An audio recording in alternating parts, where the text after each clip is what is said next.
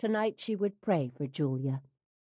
Yoko washed and dried her cup before she replaced it in the cabinet over the sink. She was on her way to her prayer rug when her doorbell rang. She knew it wasn't Harry because he was out of town. She never had visitors. She padded over to the door and opened it. Alexis! Yep, it's me. Can I stay here with you tonight? I even brought dinner, she said, holding up a bag. Sushi for you. The Weather Channel said the roads were going to flood tonight, so I thought I'd come here and tomorrow we can go to McLean together. We can have a hen party. Yoko frowned as she looked over Alexis's shoulders into the dark night. You brought chickens? Alexis burst out laughing as she hugged her friend. Hens, as in female. We are females. Chicks. At Yoko's puzzled look, she said, You know, girls. You're a girl, I'm a girl, ergo hen party? Never mind. Come, Yoko said as she closed and locked the door. I am grateful for the company. I was sitting here thinking about tomorrow. You knew that, didn't you? Alexis nodded. When it was my turn, I was so wired up I thought I was going to explode. It's been a long year, hasn't it? Yes, it has. I was thinking about that, too. Charles didn't really say much about that business he had to take care of. None of the others seemed to know what that business was or is. I guess he took care of it. It is strange that his business came up just as we accepted a new member to the sisterhood, Yoko said as she started to set the table and lay out napkins. I think Charles's business had something to do with Anna de Silva, indirectly. I think it has something to do with us, too. It's just a feeling I have. Have you given any thought to what's going to happen when your mission is over? Yoko looked at the pretty woman sitting across from her. Alexis's dark skin and even darker eyes made her look mysterious. Actually, I was thinking about that earlier. I have no idea what's going to happen. Myra invested so much money in the technology Charles uses to keep us operational.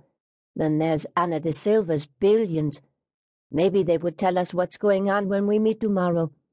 I do like Anna. Do you? Alexis bit down on her lower lip. I do like her.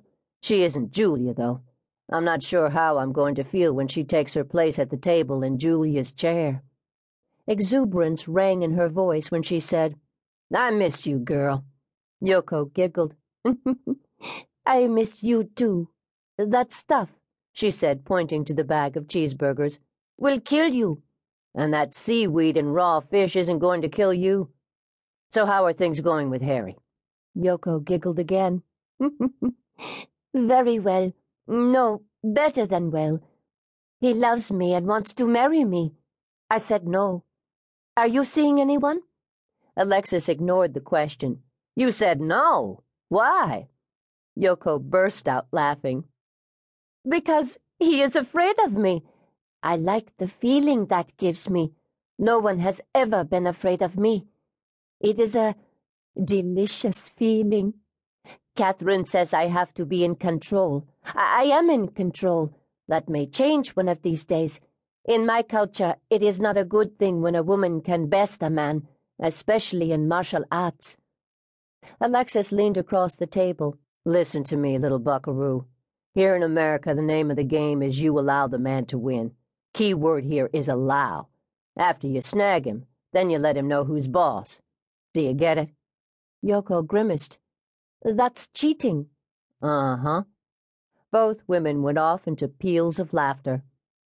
I met this guy when I was filling my gas tank, Alexis said. He was at the pump next to me, and we struck up a conversation. He said his sister has a Mini Cooper, too. I gave him my phone number. He was a hunk. He said he plays football for the Redskins. Did I say he was a hunk? He's a tight end. At Yoko's amused expression, she said, Don't even go there. Both women went off into peals of laughter again. Dinner over, the kitchen tidied up, they retired to Yoko's small sitting room with cups of tea. Do you want to talk about it, Yoko? Alexis asked softly. No. Tomorrow will be soon enough. It hurts my heart to talk about it. I am very worried about my vengeance. The man involved is very powerful, a public figure. I fear Charles may say it is not possible. If that happens, what will I do?" Alexis scoffed. "And do you think taking on one of the biggest HMOs in the country wasn't heavy duty? Don't forget the vice presidential candidate and that guy who was a national security advisor. Then there was that little trip to China and the diplomat's nephew.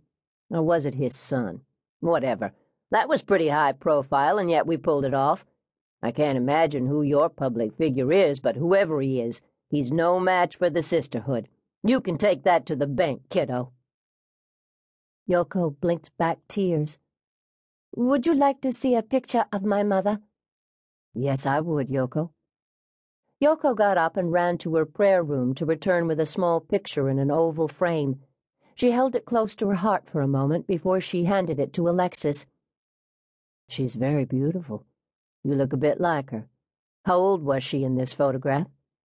"She was very young, only 15 when she was brought to this country. I was born when she was 17. The man who fathered me threw me out with the trash. My mother died a painful death a month later. My aunts saved me and spirited me away to more aunts. Not blood relatives, you understand. Just young women who were in the same position my mother was in." Alexis thought she understood. She slipped off her pile of cushions to gather Yoko into her arms. "Don't you worry, Yoko. We'll take care of that powerful man who threw you away. We'll make him regret what he did. We'll make sure the bastard rues the day he was born. You can take that one to the bank, too." Yoko cried as she'd never cried before. All Alexis could do was stroke her silky black hair and pat her shoulder. From time to time she mouthed soothing words until Yoko fell asleep in her arms. Alexis carried her to the mat she slept on in the small bedroom, stunned at how feather-light the little woman was. She gently lowered her to the mat and covered her with a light blanket. The last thing she did before she left her room was to place the picture of Yoko's mother next to her. 1. Myra Rutledge fussed with her gray hair with one hand, while her other hand fiddled with the pearls she was never without, a sign that she was worried about something. She looked across the kitchen to where Charles was basting a turkey.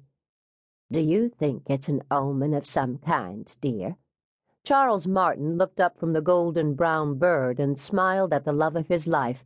"Why would you say something like that, Myra?" Myra continued to finger the pearls at her neck. She walked over to the kitchen door to stare outside. She flipped the light switch to light up the courtyard. Rain was coming down in torrents.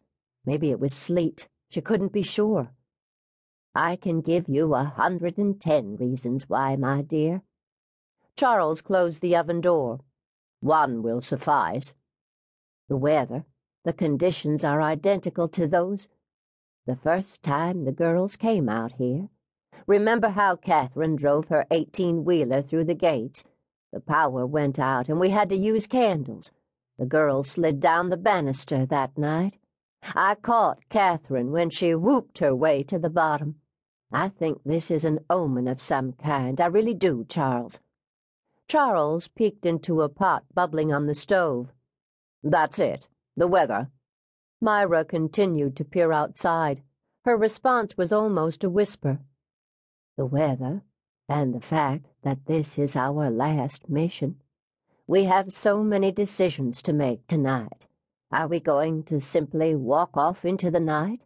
Are we going to continue with the sisterhood? It's come to an end so quickly. What will we do with ourselves if the girls want to, stop?" "I don't think that's going to happen, Myra. The sisterhood has become a way of life for all of us. There are thousands of people out there who can use our help. Just because Yoko's mission is our last doesn't mean we're going to close up shop. It just means our members have been vindicated, and that includes you, Myra. Now, is there something else bothering you?" Myra turned away from the window and walked over to the man she loved with all her heart, and the man who made the sisterhood hum like a well-oiled machine. She stepped into his arms and laid her head on his shoulder. "You can't fool me for a minute, Charles. I know you too well. You spent